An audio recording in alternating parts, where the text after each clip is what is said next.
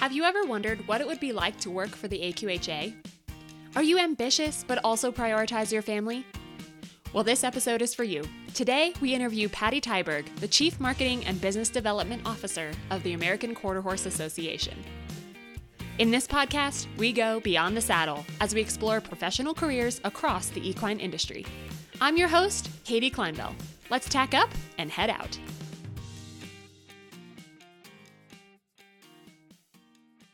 Welcome back to Beyond the Saddle. Today we have a very special guest, and that is Patty Tiberg from the American Quarter Horse Association. And Patty and I have talked about her coming on the podcast for so long, too long, really. So I'm just so honored and so thankful that you're able to join us, Patty. Thank you.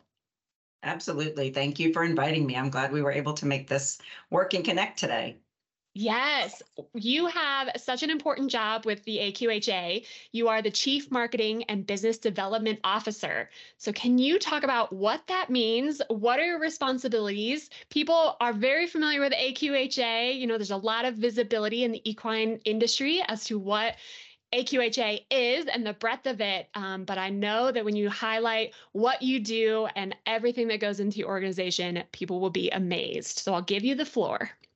Absolutely. So, it's very exciting to work for AQHA. It's kind of full circle for me. I actually grew up showing American Quarter Horses in grade school and up through high school and early college. So, pretty neat to be part of the organization that I got started with in the horse industry.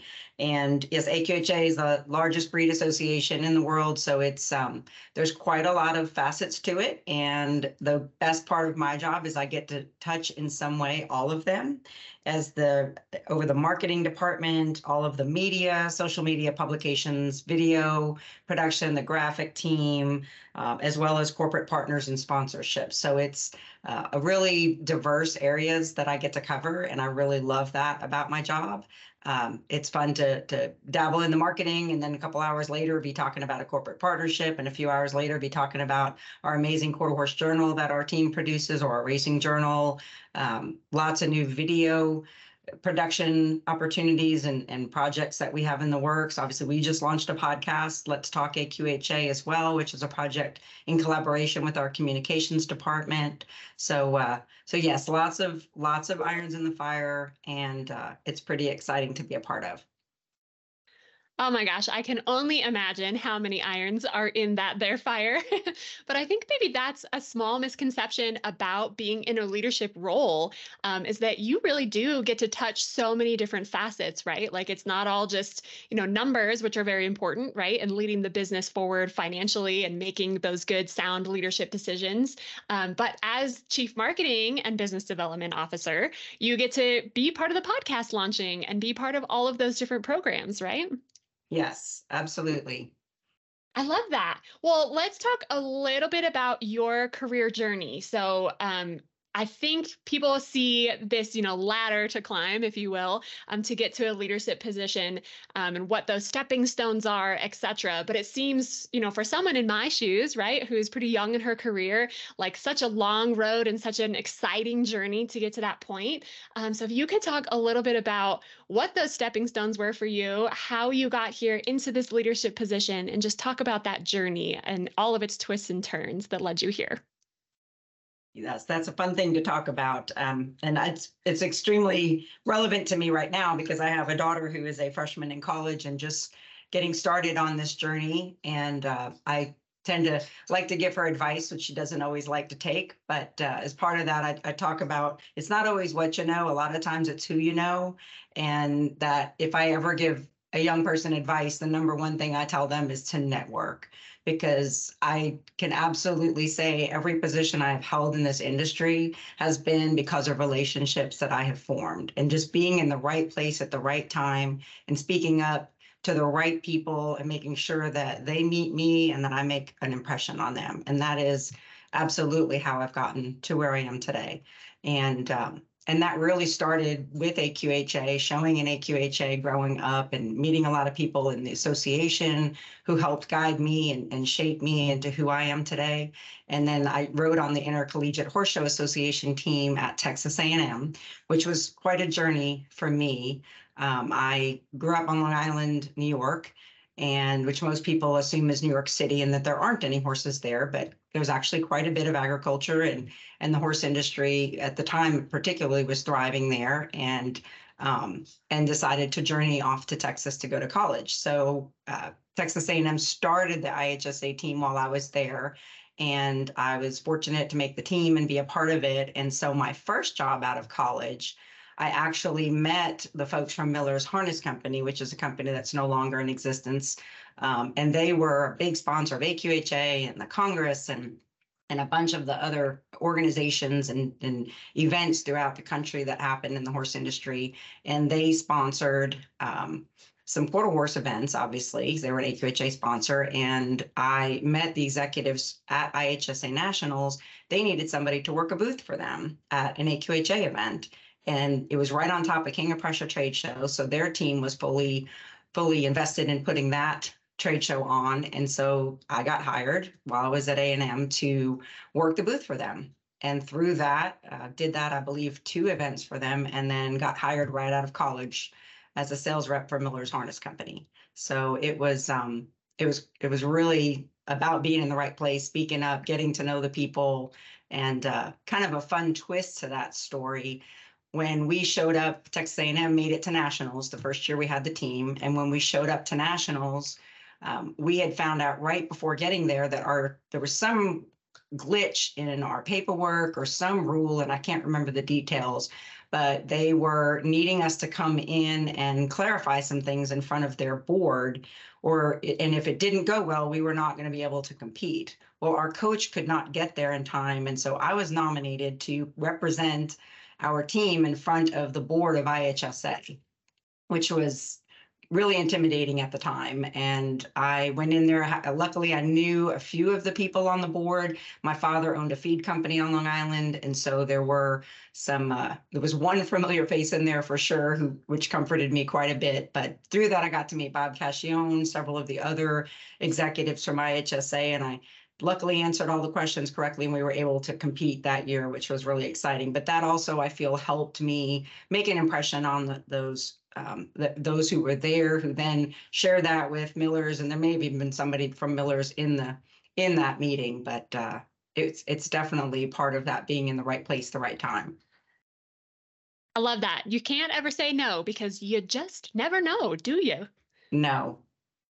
It's so amazing. Well, and what I love about you, Patty, anybody that knows Patty knows just how approachable you are. Like, you're so easy to talk to, and you're so forthcoming with, your experiences and really getting to know people.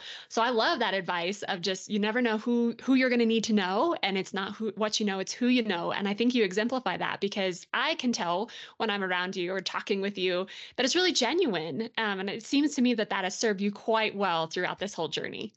Absolutely. It has, yes. That's something I learned from my father a long time ago, is just, honesty, integrity, being yourself, and just sharing the passion for this industry will get you a long way. But never burning a bridge, because you never know if you're going to need to cross that bridge again. And that's always been important to me through my career and my personal life. Ain't that the truth? Absolutely. Can we talk about your time with the Morris Media Group? That's kindred a little bit to what we do here at the Equine Network. So I would love to kind of chat about that, because our journeys kind of align there a little bit.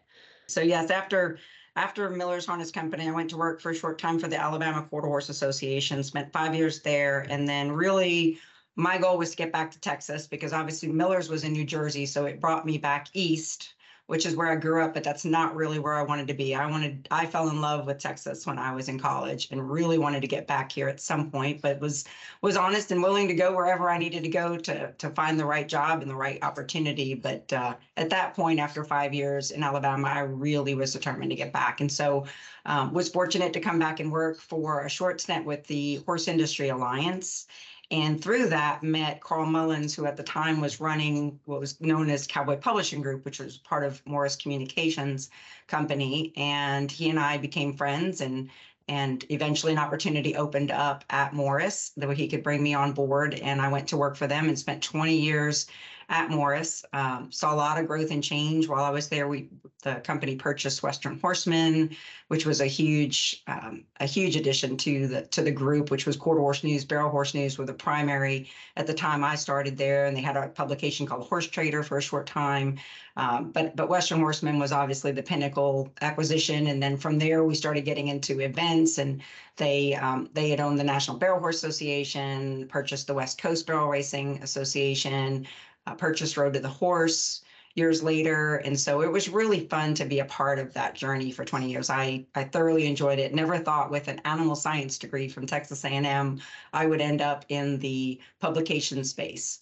But it's, media is media. And obviously we've seen a lot of changes with print, shifting to digital and social, but I still believe in print. I'm very passionate about print and was extremely proud of the products that we produced and how we launched. I mean, we were back in 2009, I remember launching the Facebook pages for all of our brands. And when that journey began for us, it was quite exciting to be a part of that and to see where it is today and the numbers that several of the publications and media groups and associations and companies in our industry, the millions and millions of followers that we have as an industry. It's very exciting to see. And it definitely keeps us on our toes, doesn't it? There's never a dull moment when we're working in media. What's going to change next? What do we need to learn? Absolutely. It is constantly evolving for sure. Oh my goodness, yes. Well, so you had great opportunity to learn and to grow in the space of like membership and member services with the Horse Industry Alliance, and then you moved to Morris, of course, giving you lots of opportunity to talk about media, to be part of events. All of that really has braided pretty nicely into your role with AQHA, hasn't it? Yes, it really has. And even the time I spent in Alabama, I was with the Alabama Quarter Horse Association for a year and worked for a wonderful gentleman. His name was Ben Collier, and his wife, Paris, now known as Paris Wixon. She's involved with AQHA as a director from Alabama. And so we're still friends. But I spent a year with the association and then 4 years working for their company. So that was a stint where I was out of the horse industry. And to be honest, it probably was one of the largest growth opportunities for me because I really got to see how a large corporation that they owned this corporation and brought me in. I held several different titles or areas of responsibility while I was there and grew kind of from a document control person to being a production manager on the production floor for a short time and then moving into sales for them. And they did electrical wiring harnesses. It was really an interesting time in my life, and I was able to continue my passion with the horse industry. Obviously, I had my own horses at the time, but Paris also had some really nice stallions she stood, and I got involved a little bit with that, helped her put a business plan together for her breeding program, and that was the time where a lot of breeding farms and training facilities were getting on more automated systems to manage the vet care and the breeding program and all of that, and so we transitioned Paris's ranch onto that type of system, and I was able to be a part of that. So I was able to keep my passion alive, but I learned so much working outside of the industry for those 4 years, just about how the general business world works and what makes it tick, and really enjoyed that and was thankful for that. But obviously was excited to get back into the horse industry and take everything that I learned there with me. And it really paid off to have that little bit of time outside the industry. Ooh, I love that we're talking about this. I think that it's maybe like a little underrated, I suppose, to go and spend some time outside of the equine industry and then come back and just apply, the things you've learned, the things you've seen, really to help us grow and move the equine industry forward from those experiences. Absolutely. As I was talking with my daughter earlier, she's majoring in marketing and management at Oklahoma State University. And I've told her the reason I wanted her to go marketing is I really wanted her to get a solid understanding of the data side of marketing, because that's what everything's based on now. We have so much data we can use to make marketing decisions and smart business decisions. And she thrives in statistics and math, loves all of that, but also has some creativity. And I said, I'd love for you to get a job out of college, maybe outside the industry for a little while. I know that's not popular, and a lot of people in the industry might frown upon that, but I think it's good for people to spend some time outside and see it from another perspective. And, our industry tends to be a little bit slower to move on some more progressive types of marketing and you're just really stepping out of the box on things. There's not as much comfort within the equine industry for that. So I think it's great for young men and women to learn that and see that and experience that outside of the industry and then bring what they learn back in. Ooh, that's spectacular advice. Absolutely. Well, and I think there's a lot of opportunity there for the equine industry in general, right? Like horses will always be here, right? Like you can always come back to horses, at any point in your life, whether it's career-wise or personally, they're always going to be there and it's always going to be something that you love. And I think that there's a ton of opportunity to even have conversation, right? Open conversation with people, who may be interested in horses or, who love them from afar. But when you're in more of those situations, either professionally or personally, where you can bring your passion for horses and for the equine industry to it, it just makes us all better.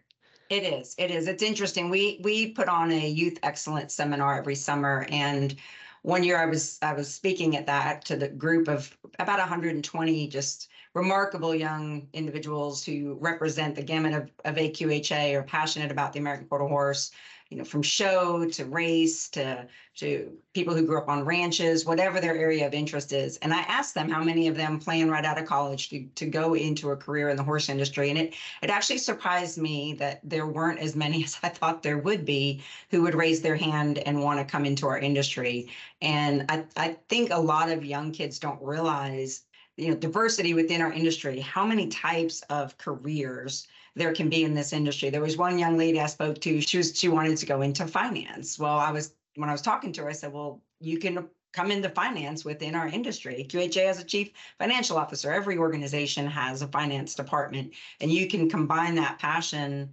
with that. If I think if financial advising is what you want to do, you can go be a financial advisor for ranchers.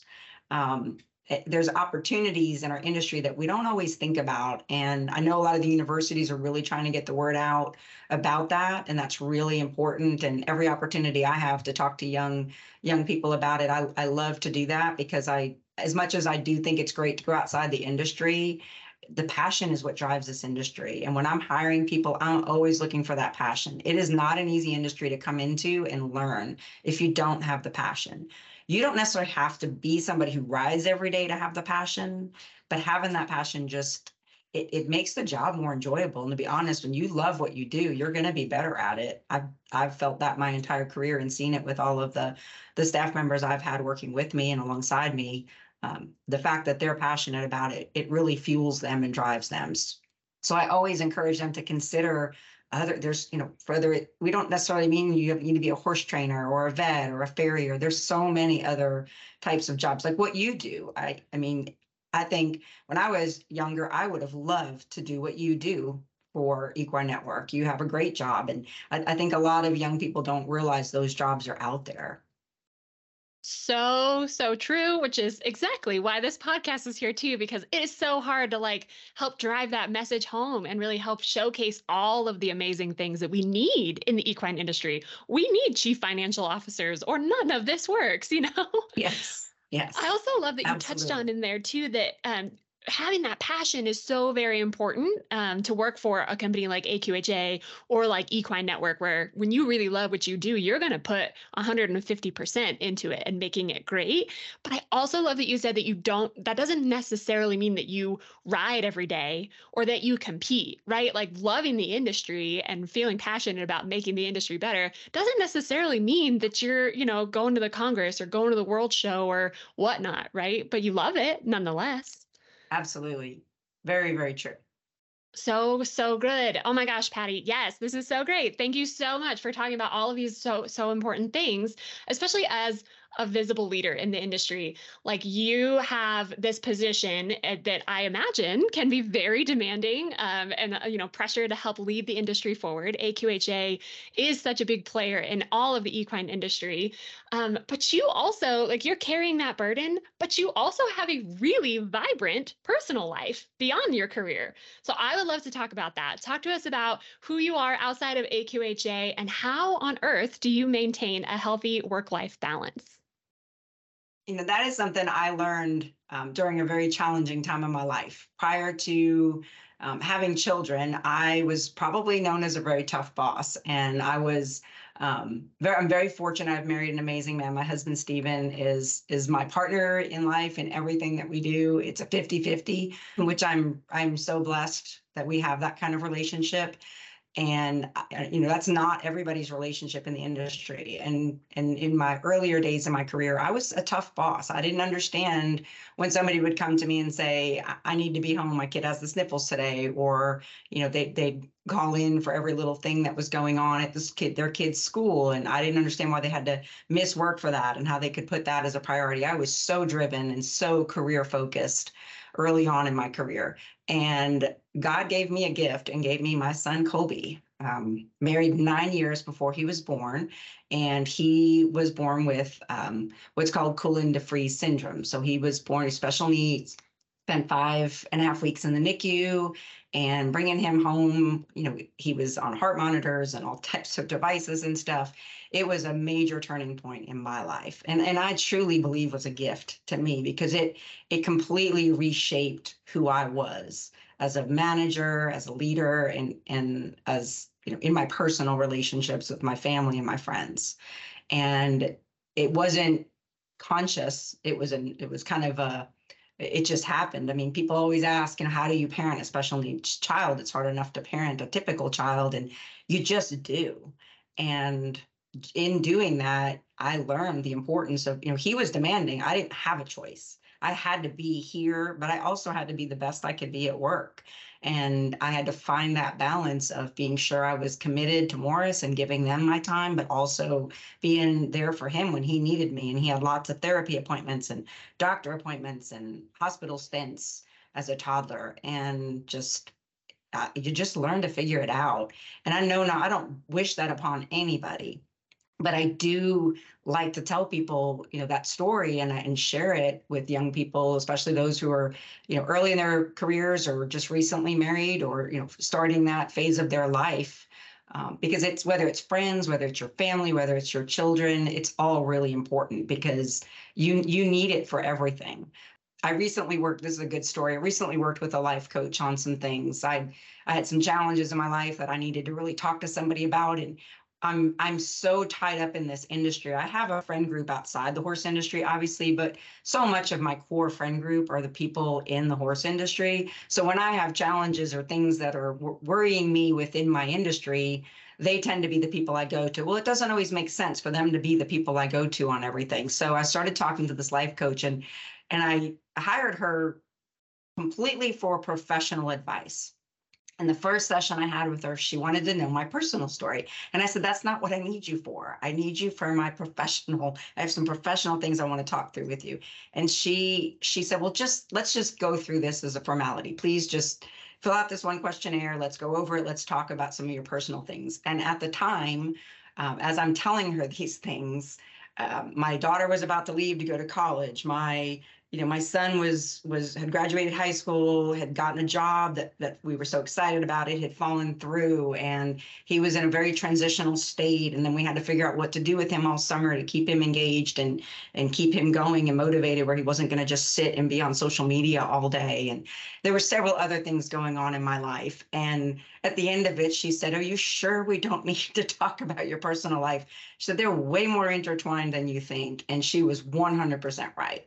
Because if you're not happy at home, it's hard to be happy in your career as well. So it's so important to find that balance, however you do it. One thing we did while my kids were in grade school and on up through high school, we had busy schedules. My daughter rode, I travel a lot for work, but if it all possible, every night we all sat down at the dinner table together, whether it was 4 o'clock or 8 o'clock at night, whatever worked for our schedule, we would do it. And we've done that up until my daughter leaving, and we still do it. We sit down with my son every night that we can and have dinner together as a family. I may come back into my office. I work from home. I'm very fortunate to be able to do that, which does make it a lot easier. But this has only been the last 3 years I've worked from home. The rest of my career, I've always worked in an office environment. And we did that then. I would come home from work and we would have dinner together as a family. And I may, like I said, I may go back to work afterwards and work for a couple hours, but then I also make time for my husband every night to go sit down. We talk for a while. We'll watch TV together, whatever it is, you do, whether it's you go ride together, whether it's my husband is not a horse person. So it was just kind of nice. So we have other things that we do together and have our social group of friends. We do things, we travel a lot and do little staycations and weekend trips together. Sometimes he'll tag along for a work event, but we've made it a priority and it's really paid off. Oh man, Patty, I knew when we had this question kind of brainstorming before our interview that I was like, this is going to be impactful. Like Patty's going to have some good stuff to say here. But I didn't expect it to be so deep and so personal. So thank you so much for sharing, because we are our whole package, right? Like you can't Yes. separate yourself from your personal life and your career as much as we might want to. We can't.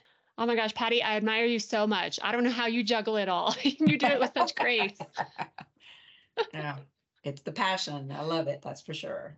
The only thing I do miss is getting to sling my leg over a horse as much. And I'm hoping that I can get back in the saddle for sure. Yeah. Oh my gosh, we didn't even talk about your daughter and her competing. She rides 100 jumpers, is that right? She did eventing. Oh, Yeah. eventing. One of the things about that was the fact that she was in an industry that was totally Greek to me. I mean, it was the horse industry, but nothing I'd been around my life. And I've been around the hunters some growing up in New York, but I'd never really been around eventing. And it was cool because she, I didn't have to be Patty Tiberg from AQHA when I was with her at shows. I could just be a horse show mom. Ah, I love that. How cool. And she is the coolest horse show mom. It was fun, very fun for me, for sure. Yeah. Well, talk to me about so she's competing in eventing. Where were you living at the time? And what was that like to, take her to practices, to events, to shows? Like, how did you manage all of that? Was not easy. Definitely not easy. Made a lot of trips to shows. Thankfully, most of the shows were regional. She did go to the AECs in Lexington one year, but other than that, it was mostly within a 3-state area. And so, yes, juggling, finishing up at one of our shows and jumping in the car on a Friday or Saturday to drive to wherever she was going to be showing was definitely challenging. And the last year, her senior year in high school, we really went all out, went to a lot of shows. We actually took some trips to Florida and showed at a couple of shows there, which was just an amazing experience to have that time with her and to really, really put everything into being there for her and being her partner and all of that and being that horse show mom that my mom was to me growing up and my dad as well. Both were so passionate about it. And Stephen came to a lot of the shows, but he was busy holding down the fort at the house and keeping Colby going and all the extracurricular activities that he does. But it was definitely a learning experience because of being an industry that I'm not super familiar with. But it was quite a journey. Taught her to be an amazing horsewoman, and she's actually shifted to Western now, which I'm excited about. She's hoping to ride on the ranch horse team her sophomore year at OSU. So we're going to be back looking for a horse here pretty soon. We've gone almost not even 6 months without a horse, and we're already talking about getting another horse. But that horse is going to have a dual purpose because she'll probably ride the horse in college, but then it'll become my horse when she graduates and starts her career, because I'm ready to get back in and start doing some riding. And I really love the ranch horse and stock horse industry and the camaraderie and the people involved. I'm very excited about that aspect of AQHA and the Western industry. Oh, I'm so excited for you and for Taylor. She's at Oklahoma State, right? So she'll be able to Yes. hopefully compete on the ranch horse team there with this unicorn horse that you guys need to find Yes. so she can do her thing. And then you get to swing your leg over and have some more fun. Yes. Yes, I'm really looking forward to that. I get to ride occasionally, but not near as much. And that all really stopped when Colby was born. Before that, I still had several horses, rode quite a bit. Was just starting to kind of try to get into the reining. Growing up on Long Island, there was a ton of reining there when I was a kid. And I had the honor of riding with Bob Anthony for a short time. I rode with his wife, Jean Carrington, and she coached me, and I got to watch him and go to reining events and grew up with just a lot of the people from the industry who really between Ohio and New York kind of got the reining industry really going before it all shifted this direction and just absolutely loved being a part of that growing up. So it was really fun. My dad having the feed company up there, he delivered feed to a lot of the bigger barns, and most of them obviously was a lot of hunter jumper up there, but there were a fair amount of reining farms, and some of them were reiners trainers who would just come and spend their summers there, because Long Island is a big sandbar. So the ground was amazing. It could pour down rain on Long Island, and an hour later, it's just drained off and the ground on top is bone dry. So that's what Bob did. He actually went back and forth and came there and spent the summers there for a while, and and rode out there, and then would go and do his winters, I believe, in Florida at the time. And some other trainers started doing that as well. But there were shows. The barn I trained at, I trained with a lady named Carol Potter after training with Gene Corrington, and the barn was Middle Island Arena on Long Island, and there actually were a lot of very big reignings out there between there and Pennsylvania, and so I was always out there for the reining shows and got to know all those people, and a lot of them were my dad's clients. So we had friends. We went and spent every Sunday. We would go and have lunch and hang out with a group, and they were all reiners. Actually, Pat Fierstein, who was the editor of the Rainer for years, was a part of that. And I became lifelong friends with Pat and her family, with Bob Fierstein. And Pat was an amazing editor and writer, and just super passionate about the industry. And her husband, Bob, was actually one of my dad's clients. So at the feed company. So it's just, and that all goes back to what I said earlier about, just, you never know who you're going to meet and what the connection's going to be. I was talking to Bill Brewer the other day. We have a new program at AQHA we're really excited about, called Wrangler Women of Influence, where we're going to be recognizing this year 4 outstanding women of AQHA who have really made an impact on the industry. And so he had some questions about it, and we were talking, and we started talking about people we both knew and where I grew up, and it was amazing, the connections that we had and how many ties we had throughout the industry. And, just, it doesn't matter the generation, there's still those connections. And I love that about this industry. It is a very small world, and for the best reasons, right? Like the best reasons that everybody's together and learning from each other and collaborating together. Oh, I just love it. And I'm so glad that you mentioned the Wrangler Women of Influence. I've seen this, I've been watching this, I've been seeing, all of the, asks for nominations and such. Let's talk about that a little bit, and just like anything else on the radar for AQHA that you're excited about that's coming up. Absolutely. So yeah, when we renewed our contract with Wrangler this year, we were looking at some new things that we could do in the partnership. And at the same time, I've attended the Cowgirl 30 Under 30 and was really excited about what Cowgirl magazine was doing, recognizing the younger women in our industry, and was getting with some of my friends who were of the same generation I was and say, when are we going to have 15 over 50? And we all laugh because none of us really want to be exposing our age. And so, but in the back of my mind, I thought, what can we do to recognize women, no matter what their age, in the industry? Because there are so many women under 30 who have made a significant impact, and it's exciting to see where they're going to go and how much more they're going to do. But there's women of all ages who have really left their mark on the industry and influenced and impacted and just driven the businesses they run or associations they've worked for or run. And it's quite an honor to be able to recognize them through this program. There is no age criteria, but it's the criteria in which the judges will be selecting from really lend themselves to somebody who has had a solid, long career or passion in this industry. So we received 26 nominations this first time around. We'll be selecting over the next few weeks the first 4. And we'll recognize them at the World Show this year. We're going to have a reception during the AQHA World Show in Oklahoma City. So that's going to be a great event. And then next year, we'll honor 4 additional women. So we've got that going. And then I mentioned earlier, we've got our new podcast that we've had one episode we've launched, and we're finalizing and editing our second. That should come out here pretty soon.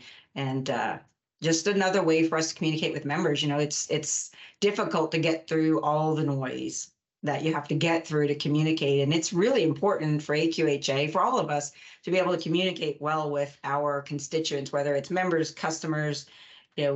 We've got important things our members need to know, whether it's rule changes, if it's dates for our events, it's the things that impact what they're doing, the breeding decisions they're making, the competition decisions, the which trail they're going to go ride on, whatever it is impacted by decisions made at AQHA. And it's difficult to get those messages out. So any way we can do that, whether through the magazine, obviously doing some outside advertising, and you and I have been on some calls talking about that, and what can we do together to partner to help get the word out, whether it's to current members or prospective members of AQHA, those who share the passion for the American Quarter Horse. It's all so important and so tied together. So that's the podcast will help with that, and we're tweaking newsletters, and we're constantly just looking at better ways that we can communicate. There's always something, right? Never a dull moment, and so many things we can do to talk to each other and to share the word and to get excited together and all that fun stuff. I know for me, watching the industry evolve over the last few years, especially, breeders and breeding has become like really stepped into the spotlight or stepped back into the spotlight maybe. And I think that's really fun. And I know AQHA is definitely a big piece of that and supporting that as we sort of look at these stallions and what that means for our industry going forward as well. Yeah, it's really become very selective. Back when I was a kid showing in the 80s, the all-around horse was very different from what the all-around horse looks like today. And now we've gotten horses that are just at the top of their game, no matter what the discipline that they're doing. I mean, just exceptional breeding that has gone into selecting these horses that really excel in the different, whether it's reining, cutting, cow horse, barrel racing, team roping. It's fun to see it evolve. When I started at Morris, they had started the National Barrel Horse Association, launched Barrel Horse News, and that industry was really evolving. And back in the day, when, in the 80s, 90s, people weren't really selective breeding for that. They were taking horses that maybe didn't make it in another discipline, or taking horses off the track and making them into barrel horses. Now there are millions of dollars being paid out in the barrel racing industry, and people really paying attention to the mares they're crossing and crossing on which stallions, and looking at the data. Q data is a big part of that. At AQHA, we have a database, Robin Glenn pedigrees, that's now called Q data, and keeping all of the statistics on all of that, so that people, whether you're breeding a barrel horse, a cutting horse, a reining, a pleasure, you can look at those statistics and help utilize those to make your decisions. We have come a long way, very long way in this industry. We sure have. Yeah, absolutely. And talking about your daughter, and she's got that mind for numbers. There's a lot of numbers there that go into this industry too. From all of those statistics and all of the data that's there. So you just never know, right? If you find that passion and the thing that you're good at, that hard skill that you're good at, there's a way we can utilize it. That's for darn sure. Yes, there definitely is. So as someone selfishly, you speak to me so clearly on this as someone who is ambitious, right? And I want to be a leader, and I want to help my industry grow. What advice do you have for someone like me, who is very driven, and I am still in that phase of my life where I'm very focused on my career? What would you say to those folks out there?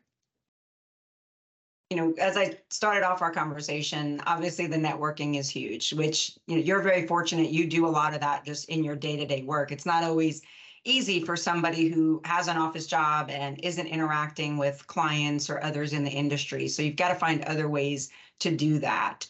And never settle, always strive to be the best you can be in whatever you're doing, but also know that there's always opportunities out there, whether it's within the organization you're in or somewhere else.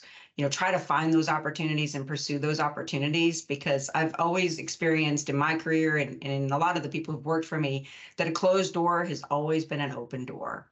And, every time I've had any kind of conflict in one of my career or any, even in my personal, a friendship has ended, or there's always been something positive that's come out of it. And going back to my first career with Morris, they had dipped their toe into the Western industry. It was predominantly an English company at the time. And it was kind of when the whole line dance craze was going on, and everybody was wearing Western boots and hats and Western shirts. And so Miller's decided to give it a try. They had a product called the Heels Down sneaker that was revolutionary at the time. And so they hired a sales team, and I ended up on that sales team selling that product. It didn't do well, and they ended up letting the entire sales team go. And I had a contract on my house. I was about to get married and got laid off from my job. And it was really a stressful time for me. But it led me to just venture out, take that opportunity in Alabama, and then to get back to Texas, to never settle, to just keep looking at every closed door as an opportunity for something better. And it's always been that way in my life. I may not think it when it's happening to me, but it really has been. So that's always something that I recommend, people think about. And it's hard when you're young to think ahead like that, because we're so in the here and now, and we're so all plugged into our social media and our technology and all of that, that it's hard to think that far ahead in your life. But it's really important to do that. Absolutely. I love that. Never settle. And really, you're the epitome of building a life that matters, right? From start to finish, from when you wake up in the morning to going to work, to fulfill your cup, doing the things that that you're made to do as a leader, as a career woman, but then coming home every night and making sure you have family dinner together. And it's the whole picture. You never settle across the board. No, you can't. You really can't. I love that so much. Patty, you are an inspiration. Thank you for your leadership. Thank you for your time today to come and talk with us on Beyond the Saddle about your career, about your life, about all of the things. I really appreciate you taking the time. This has been a ton of fun. My pleasure. Thank you so much for inviting me.